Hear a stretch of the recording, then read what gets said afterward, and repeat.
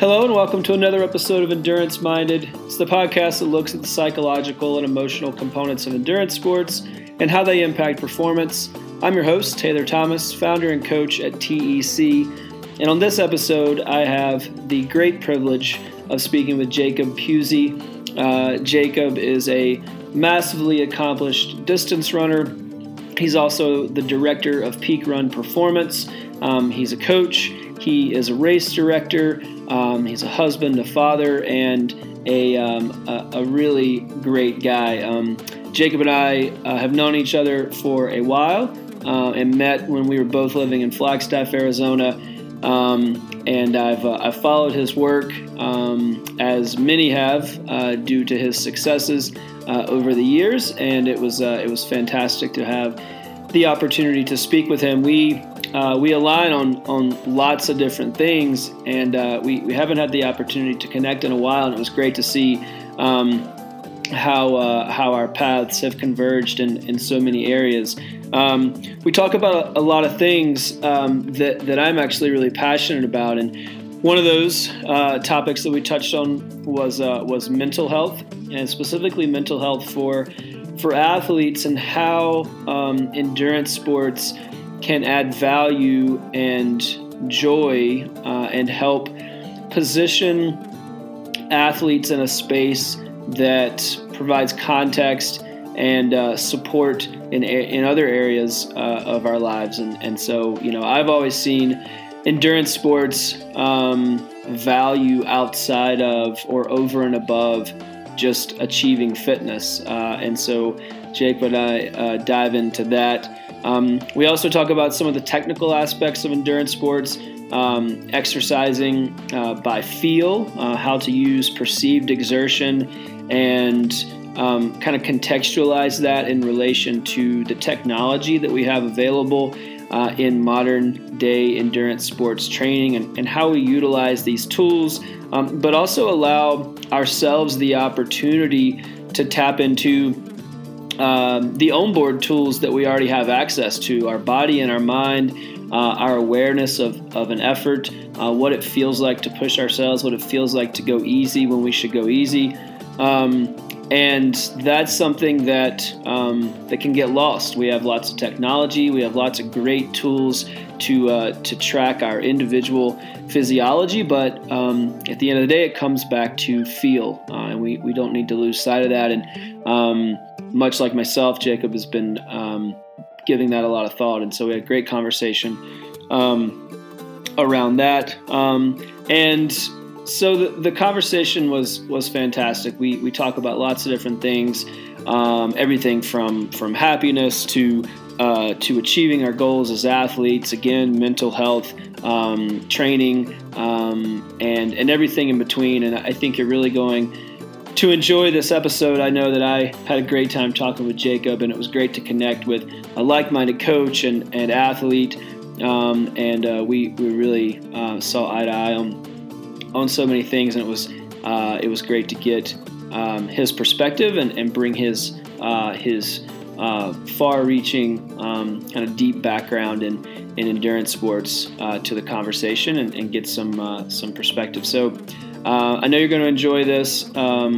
As always, thomasendurancecoaching.com for anything that we talk about. The coaches are producing tons of great content on the blog. We're doing lots of cool things on our Thursday happy hours on Instagram Live, mobility sessions, skills work, glute activation, some good talks mixed in there. So definitely tune in to Instagram, Thomas Endurance Coaching, to keep track of what we're doing there. And as always, you can reach out to us directly if you have any questions or if there's any way we can support you. Thanks as always for tuning in. Please enjoy my conversation with Jacob Pusey. Hey Jacob, how's it going? Doing well, thanks Taylor. Yeah. Thanks for being on the show. I'm super excited to have you. You've, among lots of other things, you're an extremely accomplished athlete and very accomplished coach and a husband and a father and a race director. What else? What am I leaving out? I feel like your accomplishments and accolades go on and on. Did I catch the majority of it there? That sounds about right. I don't know how accomplished I am, but I do a lot of things. Yeah.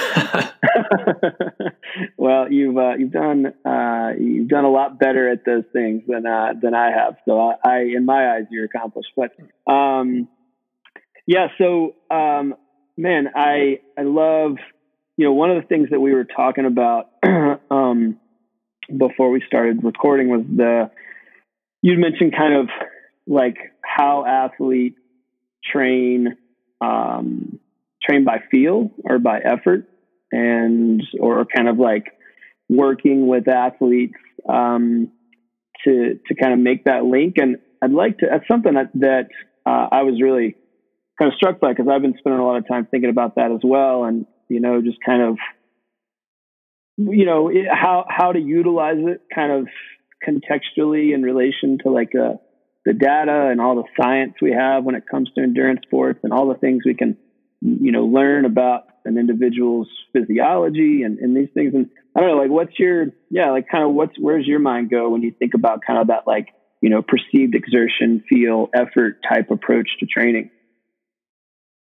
Yeah. Well, I mean, first of all, a lot of the athletes that I work with want to run on trails, or they want to run ultras, or they want to, that's not everyone. I mean, I come from a road and track and cross country background and stuff like that, but because of just the variability of terrain and, distances and things, I think some of the traditional understanding that we have around heart rate training, or even watts or power, I personally don't feel like it's sufficient in a lot of ways, or it's not complete. It doesn't tell the whole story or the whole picture. And in some respects, sometimes technology just isn't as reliable. Like a battery might die, or you might lose a signal or something like that. So when people fixate on one metric, or even a couple of metrics that a device that can be fickle and may not be entirely reliable, if that's their only source of feedback that they have to determine how they're doing and progressing, I'm worried about that, in part because I've been that guy. Like I've had my battery die, or I've lost a satellite. I mean, I've started big city marathons back in the day when like I couldn't even get a signal for like the first 3 or 4 miles of a marathon because I was surrounded by skyscrapers. And I was trying to get it for like 5-10 minutes before the start of the race.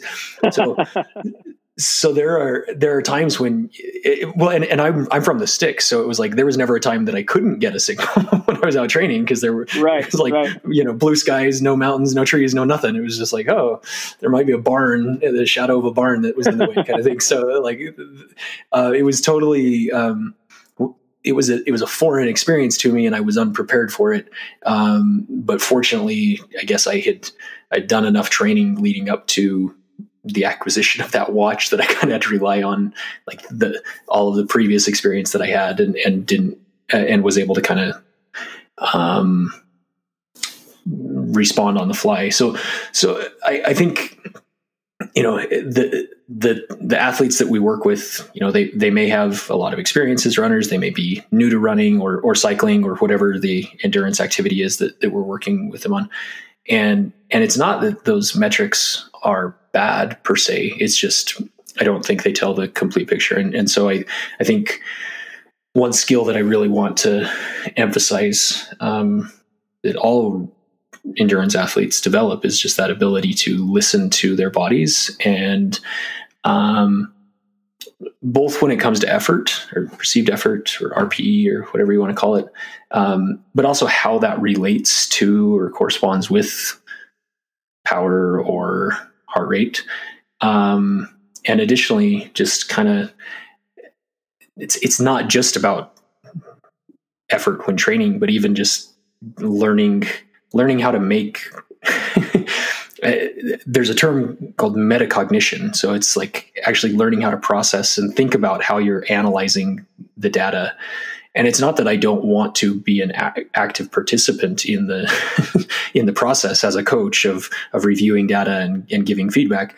It's just that is also insufficient, or it's incomplete, and so the athlete loses out on a lot by not learning how to listen to their body and identify, says on the calendar I'm supposed to do a workout tomorrow, but as I'm warming up, I still don't feel very good. Like I had a bad sleep, and maybe I should push this forward. So it's a couple things. I mean, it's both effort during training, but it's also just learning to listen to your body and identifying, kind of having internal decision trees as far as like, okay, what should I do in this situation? What should I do in this situation? And I think that's the whole point of training, and it is to learn about our bodies. Like it's not just to determine if we can run a certain pace or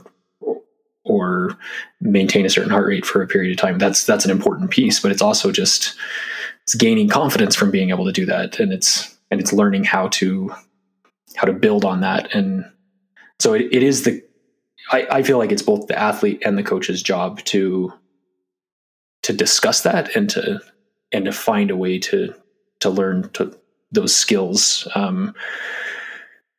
Many of which come with our bodies and our minds to begin with, and we just have to train them in the same way that we have to calibrate a GPS watch. If you're going to use it for indoor training or something like that, you often have to calibrate it, or even a pod or something like that. If you're going to use something like that, you have to go calibrate it against some set standard. In the same respect, we can't grow so dependent on those devices that we forget that we already have a body and a mind that are capable of synthesizing a lot of that information on their own. And so anyway, that's a lot to say about the subject. I love it, because I have been saying equally as much. It's become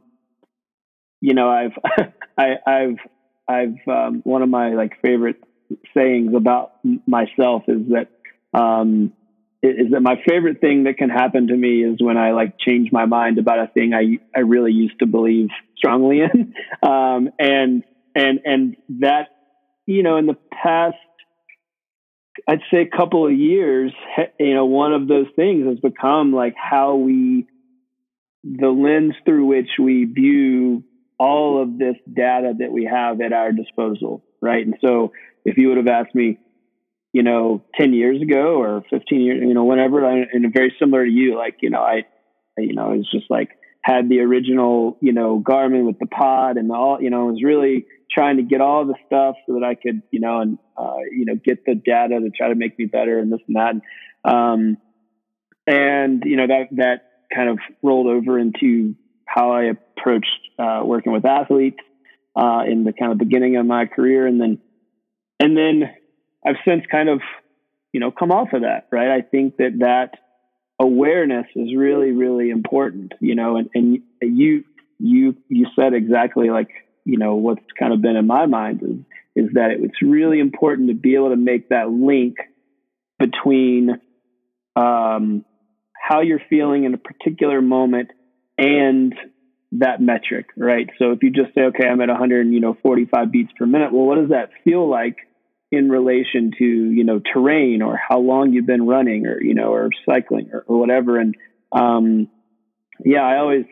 I think of training as a series of kind of it's small doses that build up to this kind of, catalog of experiences that you can pull from when you're, trying to execute on some goal, right? So whether that's a race or just a big trail run or whatever it is, the training is, provides kind of micro doses of exposure that allow you to build up this kind of suite of skills. And if we just rely on the data, we don't really, the experiential part, right? Like you said, we don't know what to do when we don't feel 100%, or, we get off course and we end up having to run longer than we thought we were going to have to, or, our, nutrition gets a little off, or whatever it is. I think that if you just rely solely on the data, you can pretty quickly like get away from those skill sets, you know, and ultimately you kind of have to rely, like you said, I think you have the tools kind of innately to do that. But yeah, I mean, do you feel like, I mean, it sounds like you said like exactly what I've been thinking. And I've even like put some articles out there about it, like trying to kind of like figure out the role of like technology and endurance sports and how we blend these, you know, kind of science and art components. But, yeah, like what's your kind of take on, like, I guess, taking like the technology we have, like how do we blend that together in a way that's valuable, like helps the facilitator support athletes in the best way possible? You know, I don't know. I think I find myself kind of going down a rabbit hole about this stuff, maybe too much, but I'm always trying to think about how to like blend all these, you know, great tools that we have that are super cool with just like being able to go out and know how to run, right? Like know how to ride your bike, know how to do whatever. Yeah. Well, it's funny that you ask. One of our connections from back in the day when we both lived in Flagstaff was Greg McMillan, and I learned a ton from Greg, and used his calculator and still use his calculator to this day. Yeah, and also, but in addition to his calculator, one of the things that he harped upon was the talk test. And so I think that one way of using or blending the different metrics is just that talk test of just, you know, going between conversation pace to like silence and different variations of speaking in between there. You know, there's guys like Matt Fitzgerald who talk about trying to keep 80% of your training below the ventilatory threshold, you know, which would still be that conversational pace, you know? So there are those definitions or there's that other metric system that we can use. I've actually, so when I was working for him and then when I finally kind of went out on my own, my goal was like, okay, I'm not going to have my own lexicon. I'm not going to try and rewrite training, right.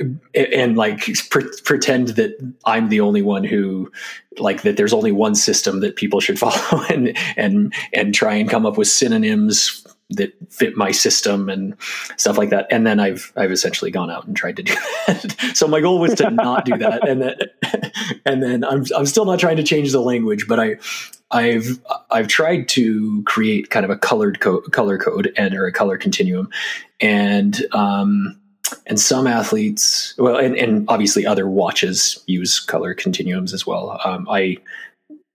For whatever reason, I selected different colors to mean different things based on whether it was recovery or aerobic or threshold or anaerobic or, you know, VO2 max kind of stuff. At any rate, what I've tried to do is I've tried to overlay all of these different metrics: RPE, talk test, heart rate, and then even you have the potential of putting power in there as well. And the different energy systems or the different efforts, the different values. I've built mine on a 10 number RPE scale. There are all sorts of them out there, but I've done it out of 10 just because it's easily divisible. And a lot of heart rate zones go at either 5 or 4. So I use the 4 or the 5. So it works with 10. But anyway, I've tried to set something up like that. Again, it's just another overlay, so to speak, but it's to try and show how they're all compatible and they're all essentially trying to teach you the same thing. It's just recognizing and kind of letting your brain triangulate, so to speak. Like, sure, if you're going to wear a watch, wear a watch. If you're concerned about your heart rate, that's great. Like there are a lot of things that you can gain by training by heart rate. And there are a lot of things that you can gain, even if you're not fixating on your pace or your heart rate while you're training. If after the fact, if you go review, or even just to get feedback, like, okay, this is, this is what my heart rate is when I'm pushing at this level. That those are really good bits of information to have. It's just at the end of the day, you don't want that to be the only information that you're using. And at some point, in my opinion, it takes away the fun of training and discovery and exploration. And two, it actually, I think it can be limiting, rather than like, if the goal of training for some of us is to achieve and achieve our full potential, or maximize our abilities, or reduce the risk of injury, all of those metrics are important. And yet at the same time, sometimes my brother uses these terms, sometimes our bodies will whisper to us before they scream, in terms of an injury prevention type thing. Similarly, sometimes our bodies will tell us something before our watch can give us the feedback about, you know what, maybe you just don't feel that great today. And then you go back and you start thinking about it. And it's not, I'm not one for making excuses, and I'm all about, I don't know. I grew up in farm towns. I was born on a farm. Like I'm all about, like, blue collar work ethic, all that, not making excuses, showing up when it's time to show up, being prepared for all sorts of conditions. And yet at the same time, I think it is important to be able to look at yourself and say, you know what, today probably doesn't feel right. And maybe I need to take another recovery day before the workout, or maybe I need to skip that workout for this week just altogether and just prepare for the long run, or the long ride that I have later this week, or the race later this week. Sometimes a watch will tell us that, sometimes heart rate variability will tell us that, but sometimes it's just like you feel sluggish all day, and then you, like I said, you go do the warm up. You might even do some strides and stuff like that, or you might even try a couple reps of something and just realize, like, this isn't going to happen. But if you can be aware of that and then look back and realize, maybe I had too much to drink last night. That's not a great thing that you want to be thinking, because hopefully you didn't have too much to drink last night. But all it takes is a couple times of doing that, and then you realize, maybe I should stop doing that if I want to nail my workout the next day. Or or I had kids in my bed all night kicking me in the face. Maybe that's why I don't feel great. Or I've just got a lot of stress with work going on right now. I'm working more hours than I was before. And so it's not looking for excuses, but sometimes it's just, I often feel like, we think that the numbers say it all, but they don't tell the full story. And so it isn't until we dig beyond the numbers, until we begin asking ourselves the questions, that we discover, like, maybe I'm not invincible. Maybe I do need to sleep, or maybe I shouldn't drink, or in excess, or maybe I shouldn't, maybe I need to figure out how to sleep train my kids, or right. maybe I shouldn't, if I know that every Wednesday I'm stressed because of a Tuesday meeting that I have, maybe I shouldn't have my key workout of the week on a Wednesday. Like, if this is a recurring pattern, like, maybe I can rearrange that, or even things in family. Like, it seems like every time I'm around my in-laws, I don't run well the next day. And it's like, is it because of the way we eat when we're together? Or is it because it's usually a high stress political discussion that we have that, like, either makes me run way too fast or way too slow, or, like, there are all sorts of different things that if you take the time to analyze, you can figure those out. But, so yeah, the numbers can help, but sometimes our bodies will tell us before the watch, or before we get back in front of the computer to really analyze the data. So, right. Yeah. I mean, it's amazing how, in line our approaches are. Cause again, like the more and more, the more that I, am really working to be in tune with athletes, the more, in a sense, all I really care about is how did it feel, right? How do you feel? And then we kind of dive in, right? But then we look at the metrics. So we, whatever's available, we can use that to kind of back up assumptions or to kind of try to fine tune our, what we, think we should do or shouldn't do.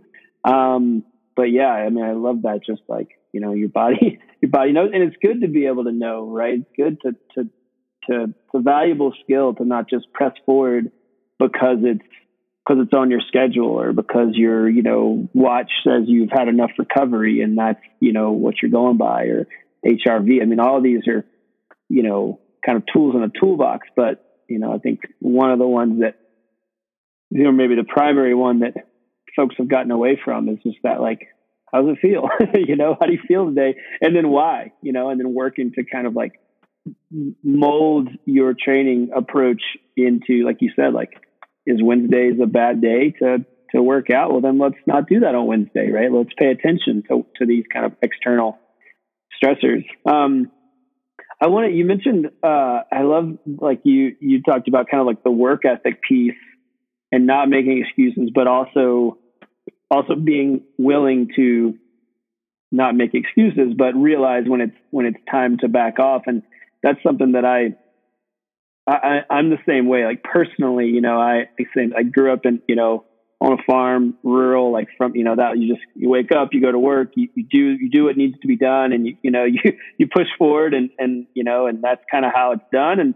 And so I have a lot of that same like sentiment but there's also, so you can't wait around for, not every day is going to feel great, or maybe even, most days. I always say, like, if you wait around for everything to line up, you're going to be waiting a long time, right? Like a lot of times you just have to kind of do the work because it matters. And that's what moves the needle. And then of course you get out there and it feels good. And, once you kind of get moving, but I don't like, how do you balance that, like with yourself? And I mean, I know, you still are, actively, training at a, certainly a much higher level than most of us.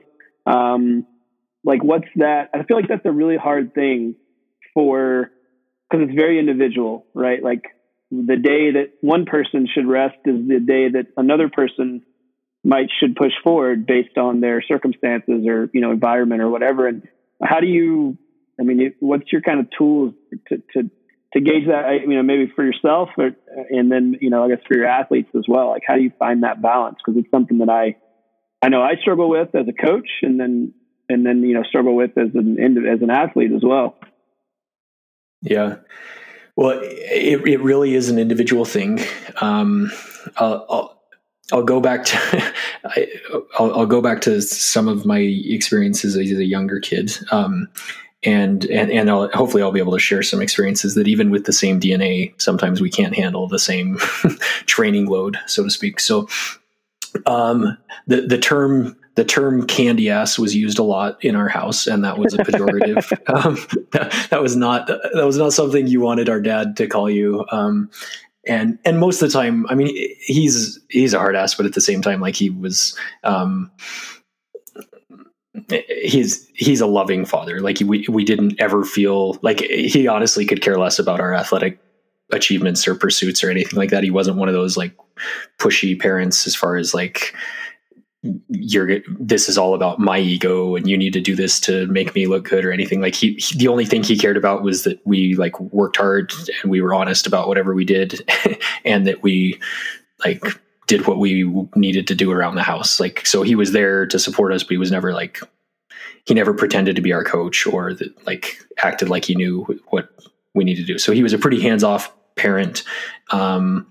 And so I really appreciate that. But I think our coaches also appreciated that we came from a family that taught us to trust and respect authority and just buy in like to the system and just like, oh, okay. Yeah. You want us to work? Okay. We know how to do that. So that's what we did.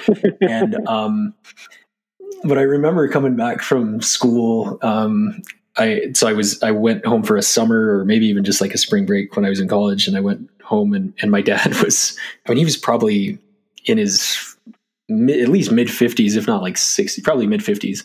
And he was building this fence. We built a lot of fence growing up, but he decided to build this fence around like their house because there's a highway fairly close. And so he wanted to block the noise out. So by himself, he wanted to just stack railroad ties, like build this fortress like around their house so that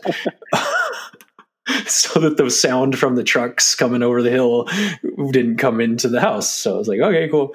So I show up and I'm like, Dad, do you need some help? And he's like, nah, you're just like, he used the phrase or the term, you're just a soft-handed candy ass college kid, like what have you done? I don't want to hurt you. And I was like, Dad, I'm happy to help. Like I'm here to help. He's like, dude, I got it. Like you just go run, you do your ice baths, you shave your legs, go do whatever you're going to do. I'm going to be here and do the real work stuff. So my brother offered, he built the fence and got 2 hernias in the process. So, so now anytime he like jokes about being a candy ass, I'm just like, Dad, I don't have 2 like patches in my gut from trying to be too big of a man.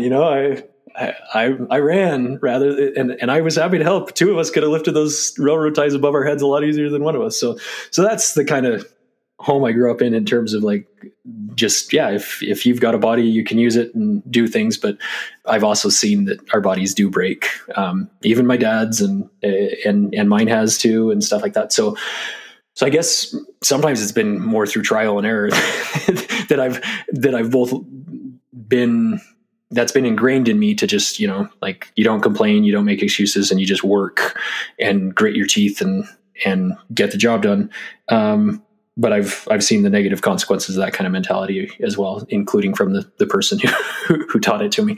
So in athletics, I've really just tried to find that balance of, what are my energy levels like? How am I responding? How is this balancing with the rest of my personal life, my work-life balance, whether it's work, family, school, whatever it may be. And so another example, I have a brother that looks similar to me. We have similar builds. We have the same DNA, same parents. He's a good runner. And he has been able to build up to average like between 120 and 140 miles a week of running, not biking, but running. And that's fairly common for an elite level marathoner or something like that. He lives in a place where he can do that, in Flagstaff, and he does it mostly on dirt roads. So he's able to do that. Like the only time I was ever even able to consistently get even close to 100 miles a week was in college. And that was kind of like a peak week, or, maybe as part of a build up for a big stage race or something like that. But usually it's like I'm usually pretty good between like 60 and 80 miles a week. Like my life doesn't allow me to do much more than that. If I ever try and push beyond that, something has to give, and it's often my body, but sometimes it's my relationships with my kids or my spouse, or even my work suffers or something like that. So it's kind of like, that's my sweet spot. And even though I have the same DNA as him, he's able to handle, honestly, like double what I can do. Yeah. Right. And yes, he's been able to, I'd say maybe I'm like at least the last decade, I've been maybe like a B-rated athlete, as a North American or something like that, or as a marathoner, maybe not even that. And he's in that he's got the A to A+ kind of thing, in terms of his performance when he's healthy. But I'm okay with usually being B+, A- kind of guy. Like that's what I can afford right now. It's not just the C's get degrees sort of thing. It's like, I'm doing what I can to feel good about what I'm doing, and mostly just be mentally healthy, or try to be, and while managing the rest of my life. And that's what works for me. I assume, his life will likely change at some point too, in terms of what kind of training volume he can handle. And so, we're all different, even if we have the same DNA, and our lives are different, and so I think it's important to not necessarily always look back and say, well, this is what I used to do, so I want to get back to that. It's like, well, what do I have to work with now? Like, because my chances are my life is different than it was 10 years ago or 20 years ago. I'm not getting paid to just go to sit in class all day and run before school and after school like that. That was once my reality. That's not an option anymore. So I have to find a way to, shuttle kids around and pay the bills and things like that. So, right. How about you? Yeah, I mean, so similar. Two things kind of strike me. One, I think I think it's such a good message, and to just kind of talk about, or even, just kind of put it out there in the universe, that it's so important to kind of understand where we're at now, right? And it's so easy to look back, maybe even like last season, or a certain time period in your life, and say, well, I used to be, X, or I used to do this, right? And that just, it might not be, I think when your kind of athletic identity gets wrapped up in these moments in time, or, even a series of, moments, you just set yourself up for failure, and you're not able to enjoy and kind of be present for the process as it exists in this current time period, and then even to that end, like I've always, for me, endurance sports and the pursuit of pushing myself, it really only is there because it adds value to the rest of my life, right? It gives me mental clarity. It makes me a better husband. It makes me a better coach. All the things, it's like the lens that I'm able to see kind of the world through, and it's an important piece that's valuable. And so if it's not adding value, then what's it for, right? Like if it's so out of balance, if it's pulling you away from other things that you care about, then I would argue that it's out of balance, right? That's not a productive or a healthy way to utilize kind of what I think is a really great gift, right? To be able to push your body and, in whatever capacity you do that. So yeah, I just love that I think it's great. Mitch, again, I was like, oh man, I think about that all the time too. And then in terms of the athletic side of things, man, I'm a low volume guy. I have experimented with high volume. I was able to maintain, when I was much younger and I was racing bikes at a professional level, I was able to maintain relatively high volume. But I mean, even with something like the bike, where it was, virtually no impact, I still was less, overall volume, less mileage than the people I trained with. And then, I came back to running. That's distance running is kind of where I got my, I guess start. I mean, I was never like a phenomenal athlete when I was a high schooler, but I ran and did okay. I supported the team. I wasn't the star, but I came back to it, kind of as I got a little older and kind of wasn't on the bike as much. And in the last several years, 5 or 6 or 8 years or something, have gotten into ultra distance running, which I know you do a lot of. And yeah, I mean, I just can't do a lot. I'm like you. I mean, like a 60-mile week is like a fantastic. I mean, I think even in prep for 100-milers and stuff, I think maybe 60 or 70 miles. I mean, it was just kind of time on my feet and yeah, a lot of recovery, like tons of mobility work and lots of, yoga and stretching and foam roller and activation. And I can't like roll out of bed. I mean, I'm just not, and I had friends that I was training with that they just, day after day, just crushing it, roll out of bed, cup of coffee, 8-hour trail run before, sunrise type thing, and I was there, but I mean, I'd have to wake up, hours earlier and, do all the prep work and stretch and eat and hydrate. And, I had to go to bed at, 5:00 in the afternoon to get enough sleep to wake up early the next morning. And so it's just, it depends, and I think it's easy to compare yourself to other people that you see, right? You're like, well, this person is successful and they do it this way. And I just, in a large part, it probably doesn't really mean anything, right? Like, it's only as good as how it works for us as individuals, right? Like, the training approach is only valuable if it works for you, right? Or for, whoever we're working with, whoever the athlete is. So, I don't know. I think, do you feel like as you get, as we all get older and, I guess kind of on the heels of like that idea of like reflecting back to where you used to be or what you used to do or, mileage or whatever the stats are, whether it's winning races or this and that, like what does the role of or kind of the place that endurance sports has in your life, has it evolved for you, and just kind of like how that impacts or the role that it plays in kind of just how you live your life or how it allows you to live your life in a quality way? Yeah, it definitely has. Do you mind if I go back? I had a thought real quick that was related. Yeah. I think it will dovetail into this topic. Great.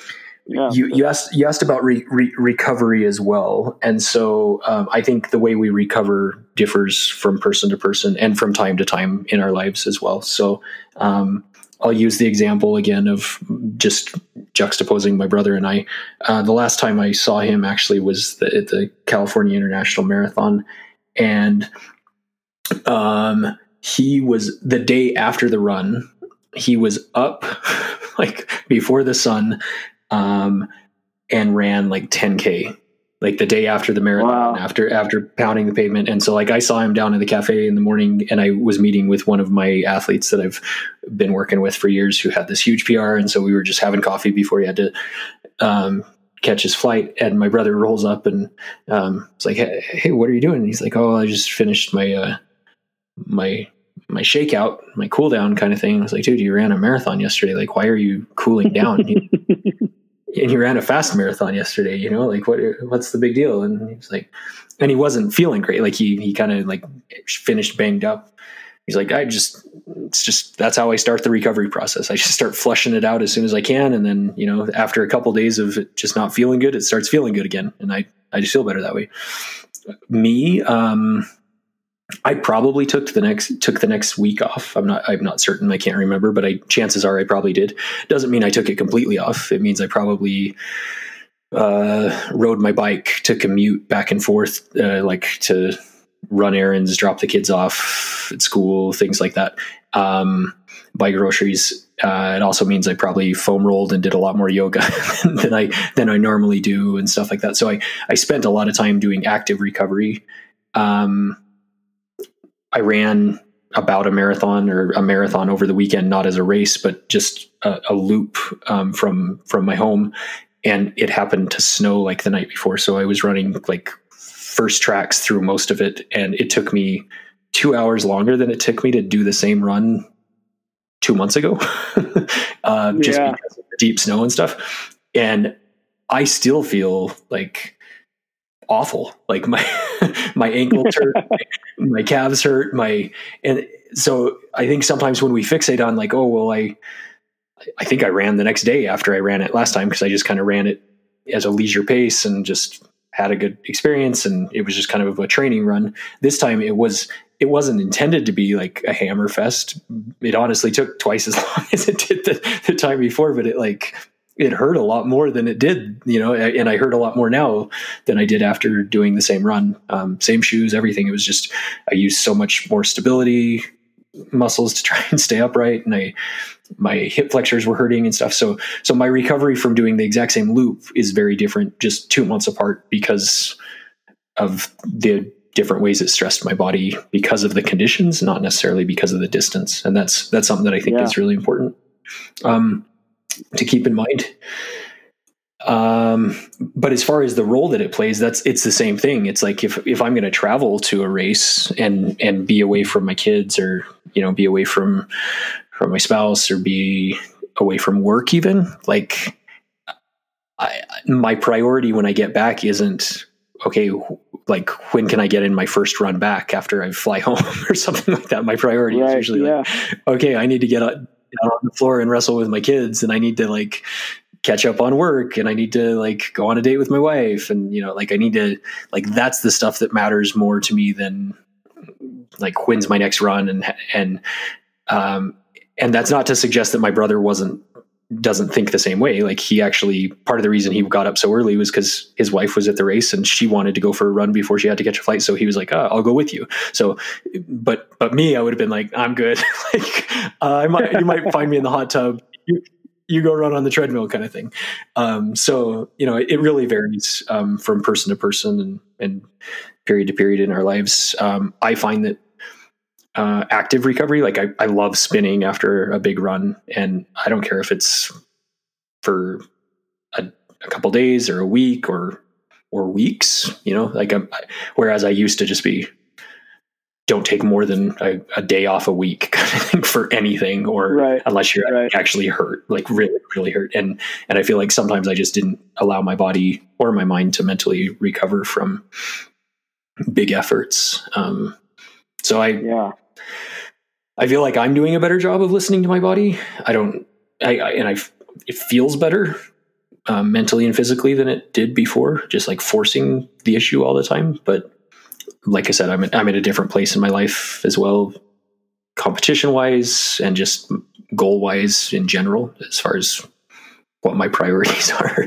And and I what I want. Good. Like, it's good to recognize that too. I think a lot of people, they feel guilty, admitting that, right? Like, to say, like, the training and the, pursuit of my goals, which are inherently, selfish to some degree, right? Like, that those things remove us from our family and work. And I mean, just like you said, but so many people so often, I talk to, they have so much guilt around feeling fatigued or feeling a lack of, or just even like waning motivation after big training blocks. And I'm like, I just think that's something that if we could work to get away from, like you said, like, just, it doesn't have to be your focus, right? Like that you can't be kind of optimally focused, or you shouldn't be optimally focused on this singular thing day in and day out, like, it has to have kind of just an ebb and a flow. And there's times when it requires more of your attention, and there's times when it shouldn't, right? And you should be able to focus on other things and work to find that balance in kind of whatever, capacity that shows up for you as an individual. But that's, it's such a, so many just, kind of like age group athletes really struggle with that. They want to excel, and they're balancing a lot of things, and they put a lot of pressure on themselves. And then that's where I'm like, well, is it adding value anymore? Let's figure out how to get this thing back to like a, baseline where it's fun and enjoyable, and you can enjoy feeling fit, and also enjoy, recovery as well. I know it's a conversation I find myself having a lot with athletes, and I'm like, hey, I want you to just let's remember why we're doing it, right? Let's remember that it's supposed to bring joy and value and happiness and all these things. And there'll be hard days, but not every day. And like to that end, one of the things and this kind of, I guess, jumps a little bit, but you had mentioned like a mental health piece, and kind of how you've been giving some thought to that. And I feel like maybe there's a dovetail here, at least that's where my mind went, where like, there is, because I know you've, gotten some unfortunate news with some folks you were close to in kind of recent past, and in terms of suicide, and then there's a mental health component, I think, with just kind of naturally with endurance sports, and kind of the mental and emotional commitment that it takes, and there, I don't know, and I guess I'm curious, like, what your experiences is. I find so often, specifically, I guess just because that's I think it's probably across the board, but from kind of where I spend a lot of my time in, like, the ultra endurance space, whether it's on the running side or the biking side, so many of these athletes are kind of trying to work to outrun some demons, right? I mean, it's, there's a lot of folks that have dealt with addiction and depression, and endurance sports, whatever discipline it is kind of the avenue, right, that allows them to kind of harness that energy or push that energy aside. And I don't know, like, do you feel like there's a connection there in terms of, like, mental health and endurance sports, or what? I don't know. It's an area that I'm really fascinated in, and I just be interested to get your thoughts in that space, since I know you've been giving it some thought as well. Yeah, I've definitely been giving it a lot of thought, and I appreciate you giving me opportunity to speak on this. I don't necessarily have the answers, but it certainly has caused a lot of pause for me personally, and because of the interactions that I have with others, who I think most of us are dealing with. At a minimum, we're dealing with changes in expectations. There are changes in terms of what is certain versus not. There have been races canceled, which impacts athletes. It impacts coaches. It impacts race directors. School has either been canceled, or in a lot of cases, work and school have been done remotely. So that there have been a lot of changes in the last 6 months or so that have impacted us a lot. And I think in a lot of ways has allowed for time for reflection and introspection, and just determining what matters, like prioritization. So I actually read a book recently that I really liked, and it's called Think Like a Monk, Train Your Mind for Peace and Purpose Every Day by Jay Shetty. And I also listened to the audiobook read by him. But he worked as a monk, or like trained as a monk for 3 years. And then wrote this book, kind of secularized some of that training, and the like crystallized and distilled some of those, core principles that the monks live by, and he pointed out something that I think applies to all of life, but I think it actually really applies a lot to running and to coaching, and I feel like it also applies to mental health. So he says that there are 3 routes to happiness, and that they are all rooted in knowledge. And those 3 routes are learning, progressing, and achieving. And both in reading that and then also reflecting on what he said, I feel like a big part of my job as a coach is to help our athletes learn. So sometimes it's creating, like, writing articles or doing these podcast interviews to try and share information so that they can learn. But another piece of that, as an athlete and as a coach, is to encourage them, the athletes or myself, to do that self-assessment and that reflection and the application of whatever it is that I'm learning. So, if I write a workout for myself or for someone else, and then I go do that, and then I go back and journal about it and look at the data and stuff like that, learning can occur there. And then even progress can occur over time. But a lot of times as coaches or as athletes, we won't recognize if progress has been made unless we actually go back and review. So that's why journaling is so important, and logging our training and stuff like that is important.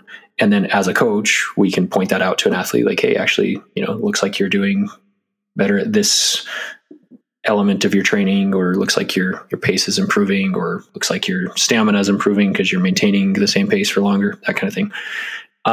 It doesn't necessarily have to be all about racing, though. It doesn't have to be about a start line and a finish line. Sometimes it's just, wow, when we started working together, you couldn't run for 10 minutes without stopping, and now some people couldn't run for 1 minute without stopping, and now you're running for 30, or your longest run 6 months ago was 6 miles and now it's 10, or something like that. Like that's progress, and it's learning because they're applying it. And then the achieving, is also reaching those milestones, setting those goals, hitting those goals. So I think it's why people reach out to people like you and I to help them with the achieving piece. But I think it's my job as a coach to at least help them with the other routes to happiness, which are learning and progressing, and help them understand that, the achievement doesn't necessarily, it can be a daily thing, where if the achievement is simply getting out of bed and getting a workout in and like doing whatever's on the schedule, that can be a form of achievement. But usually people have a bigger goal in mind. Like, I want to run X race or X distance, or I want to run X time or ride or whatever. I want to be prepared for this big challenge that I have coming up. That's fine. It's just, I think a big piece to happiness is recognizing, like, enjoying the journey and like learning along the way, and acknowledging like all the learning and the progress that's going on throughout that process. So I think that is a big piece to mental health, is just having elements of our life, whether it's related to athletics or not, where we do feel like we're learning and we're progressing. And I can only imagine that if we feel stuck, which I think is how people feel when they get to those places of despair, it is likely because we don't feel like there's an end in sight to whatever it is that we're experiencing, or that there's a path forward. And so obviously there's a lot more to life than writing training plans and even interacting with a coach. But I do feel like as friends, as partners, as colleagues, as training partners, as coaches, we all have, as fellow humans, we all have the responsibility to ourselves to like try and be on a route toward learning and knowledge. But we can also help our fellow travelers along the way and point out when we do see them progressing or even making efforts, like, because that in itself is an achievement. Like when we know that someone's struggling and maybe they struggle with addiction, and we realize they're doing something that's hard. Like, so for example, my partner Amy could honestly drink like 2 pots of coffee a day. Like, she loves coffee.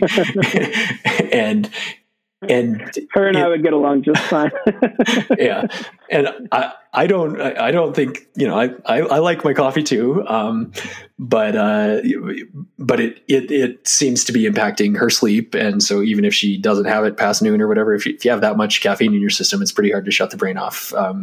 And so, her sleep has been interrupted, and then it's kind of like, well, then my energy and my focus. So rather than it doing exactly what she wants it to do with the energy and focus, it does the opposite. And I don't mean to pick on her. I'm just saying, like, this is something that I'm currently thinking of. The last 2 days, she's had tea rather than coffee. I know that it's still caffeinated, and, if the goal is to like not have caffeine, to just like do it all naturally with water or whatever, that's cool. But the last 2 days, she's gone without coffee, which is like a huge like challenge for her. And so I should probably be doing a better job of like encouraging that and like, hey, good on you. It's not my goal, it's her goal. And so because it's her goal, she probably could use some support from someone else saying like, hey, I admire that you're doing this, and congrats, like, good job. That sounds, there's no value in any of that in terms of like, I could care less if she drinks coffee or tea or whatever. I want her to feel good, like I want her to be happy. I want her to sleep well, and I want her to feel like she's got the energy that she needs to have and wants to have to do the other things she has signed up for in life. So if this goal of hers will help her toward that, or even just feeling like I've got her back will help her, then that's what I want to do as a partner. And that's just one, I guess, example, but I think whether it's with athletics or in our professions or whatever, I think the world already has enough critics and we can all do a better job of being cheerleaders and supporters and that kind of thing. So, yeah. No, I totally agree. And I think, it strikes a chord because one of the things that I've really been, working myself and, the coaches that work with me on our team and like, in specific to 2020 and all that's going on,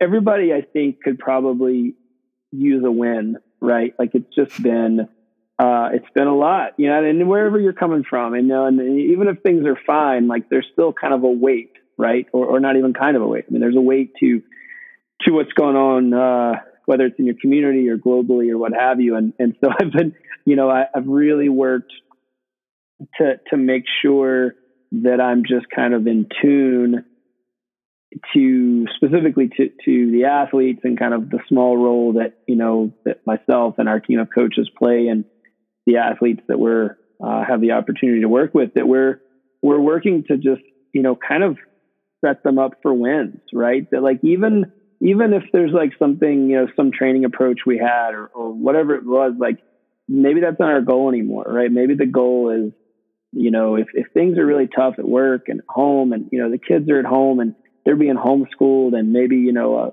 spouse or a partner is furloughed. I mean, there's all of these things, right, that could be in flux, like on any given day, that maybe the win is just, I think it's worthwhile to just shift your attention to saying like, hey, like, that's awesome that you got out and went for a run today. Right. Like, and it doesn't even matter what the metrics say. It doesn't like, did it make you feel good? Right. Like, is that like, that's awesome. Like, good job.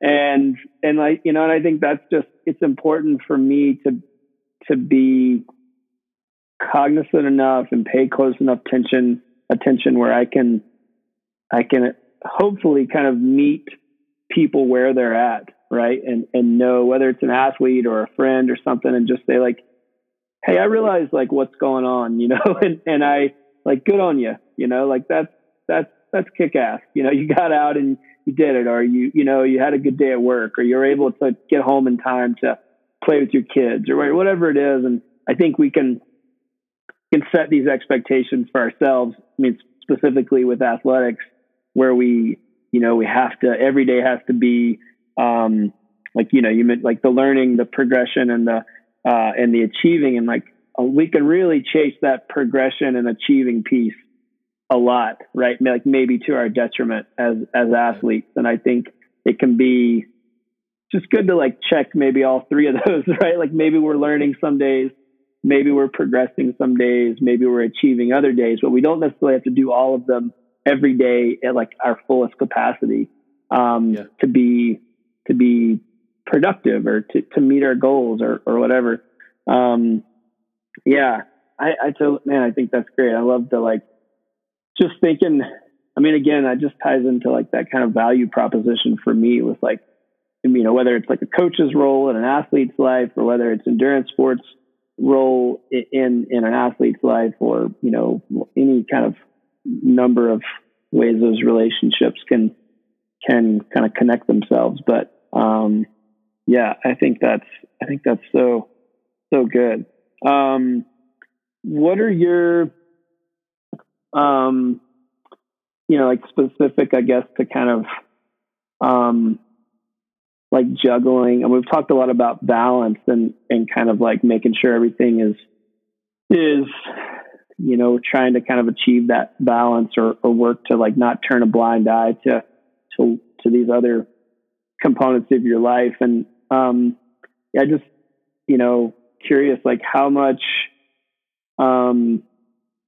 like for your athletes, like as a coach, I mean, how much emphasis, are you placing on that? Right. Like maybe specifically, like, I mean, hey, I don't want it to make like, the global pandemic show or anything, but like specific to 2020, like how are you helping, like what are the tools that you're kind of giving the folks that are around you, whether it's your coaches or your athletes or family members or whatever, kind of what are your tools to like help them, like you said, like in that journey?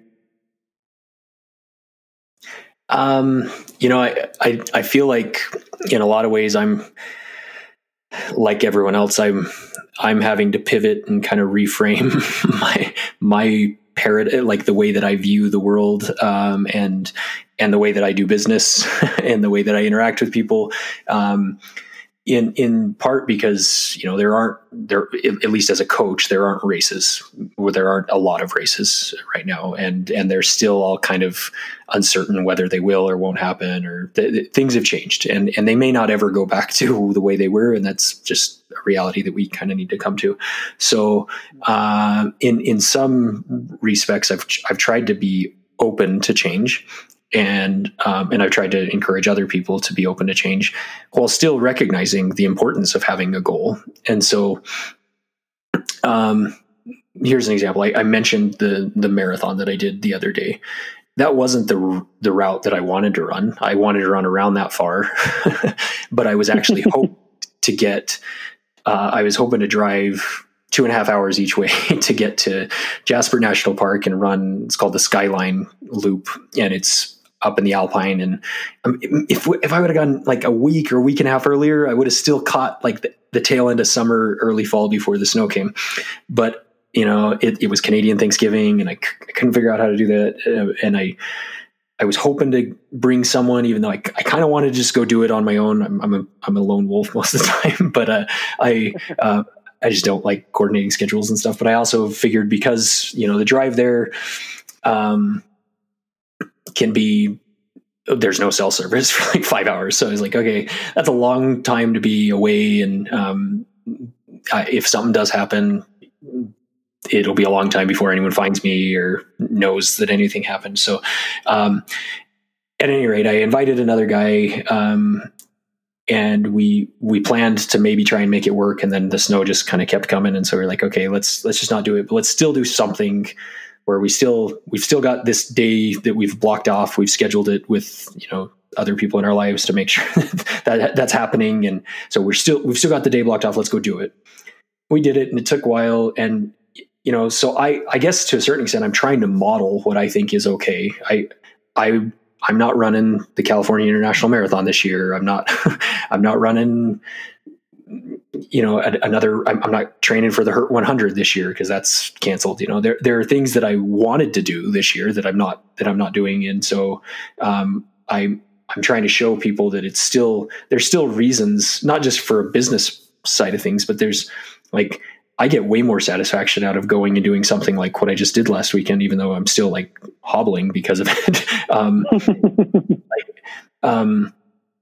I want to train so that I can go do stuff like that, either on a whim or like when it does work with my schedule, and when the opportunity does present itself. So, we stopped halfway through. It was a route I live in Canmore, Alberta. We basically circumnavigated a mountain range. So we ran from Canmore to Banff, through Banff National Park, and then back around, but on both sides of the mountain. And so it was a beautiful run. It was a lot of fun. It was along some rivers and creeks and stuff like that. But we hit this, like, we don't even have to enter Banff proper. We hit this hotel that's actually like this big giant castle. Like it looks like this, it's a really fancy place, but they're not having any business, and they have this cafe there. And we went in and we had soup and, like refilled halfway through the run, stopped at a convenience store, bought some Coke to refill. Like we weren't in a hurry because it was like, we just wanted to go on an adventure run today, like who cares? So we took our time, and then we took pictures, we made a video about it. And,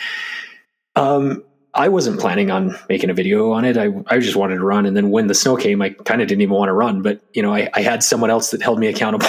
It was like, no, we're going to go do this. Like, I know you hate winter, but we kind of live in Canada, so you better get used to it. And, so we went and did it. And, so in some ways, just doing that, I feel like, I was at least trying to model what you can do and what is possible. If you just are consistent in your training and you're doing enough so that you can handle that kind of stuff. So it wasn't the route I was planning on doing. It wasn't the weather I was hoping for. It wasn't the time that I was expecting to be on my feet. I was kind of wanting to scout out that other route as a potential FKT next year or something like that. That plan is scrapped for at least probably 10 months until the snow's gone. So that's fine. Like, I still had a good time. I had a great time with my friend, and I was still going to recover this week anyway. So like, if I'm on my bike for another day or two, I don't care, because it's still snowing outside. Like I'm not dying to go out and like slog through the snow again, for a while. So I'm okay with that. Like I have the rest of the winter to do that. Right now I can just focus on recovery. So that's one thing I'm trying to do, is just help people recognize that our goals can be flexible and they don't have to be time-based or distance-based entirely, but the training can still prepare us for adventures, and it can also prepare us for, adversity and challenges, and being flexible. So that's one thing I'm trying to do. And I'm trying to be positive. Like there's a lot to be down about. It doesn't matter what political party you belong to or want to be a part of, or what you want to see in terms of the changes in the world or whatever. It doesn't matter whether you want COVID to change or like to be over, or whether you want schools to go back to normal or races to come back. Like there's a lot that's kind of out of our control. And so it's just do what I can in my limited sphere of influence to see the good and be the change. So that's what I'm trying to do. Yeah, I love it. Well, I think you're doing a good job. I completely agree with you. I've always kind of made or tried to make the case, because it's how I genuinely feel, is that, that being an athlete is a real, it's a kind of it's an opportunity, and it's a really kind of special thing that affords you the opportunity to have really great experiences, right? And to be able to kind of put that fitness, whatever it is, to not even to the test, but to utilize it in a way to provide you opportunities that you otherwise wouldn't have had, I think is a really special thing, right? And if that's in the form of a race, then that's great. And I realize races are motivating, and and it's nice to put really kind of toe the line and get out there and mix it up. But even when those things go away, it doesn't define us as athletes, and just to, like you did, just go out and enjoy the day and have an experience that you'll remember. And you couldn't have done that if you would have not been maintaining, some level of fitness, right? Those are not experiences that everybody gets to have. You have to, you have to continue to keep some focus and keep trying to move yourself forward and kind of show up and try to be the best version of yourself. And, I think that's great. I've tried to do the same thing, and for me, it's really what it's all about. I like, races are fun and, they're great experiences, but, truthfully, like my training hasn't changed. All my races got canceled and I still kept doing the same thing. There's a little less of a timeline, right? I didn't have to like do certain ramp up and, get certain kind of volume, and all the things we do with like periodization when we have a race schedule that obviously dictates the kind of cadence of that season. But you're still, you still go out and, it's nice to have that focus. And for me, I feel like, I don't know if it's the same for you, but when you have that kind of training, in whatever structure it takes, when you have that as kind of like a cornerstone, and that's kind of a daily piece, I feel like that helps set the tone for kind of success in other parts of your life, right? Like if I exercise, that makes me a better person across the board, right? For that day, it makes me better at my job. It makes me better, it makes me a better spouse, and so I think having that as like a cornerstone really provides value for the rest of your life.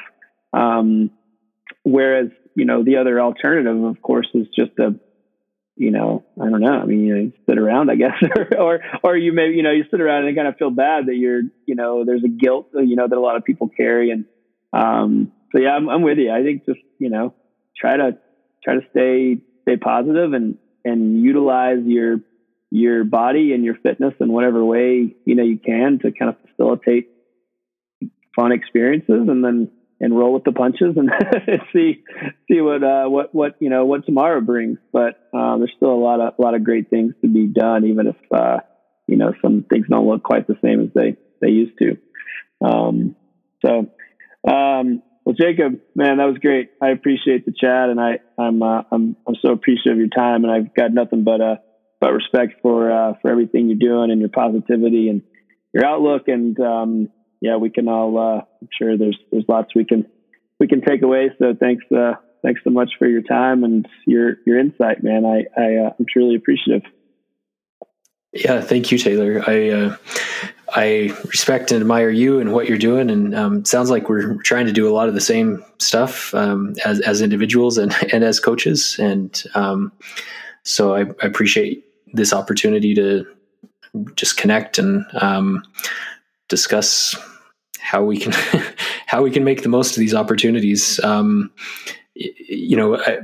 don't mean to keep rattling on, but one thing that came to mind as you were talking was, we don't necessarily need to evangelize about activity, but because if we know that activity, especially outdoors, helps us feel healthier and better, maybe one thing we can do is encourage and even support others in doing that, whether those are family members or partners or children or whatever. Like if we know that our lives are better when we're less stressed if we get that ride in or that run in or that core workout in or whatever, that yoga session in, and we recognize that someone else in our life is struggling, like without telling them what to do, we could maybe try and create a space or a time for them to experience something like that, or at least offer that, as, hey, for me, hey, can I take the kids? Do you want to go for a run or something like that? And, right. Yeah.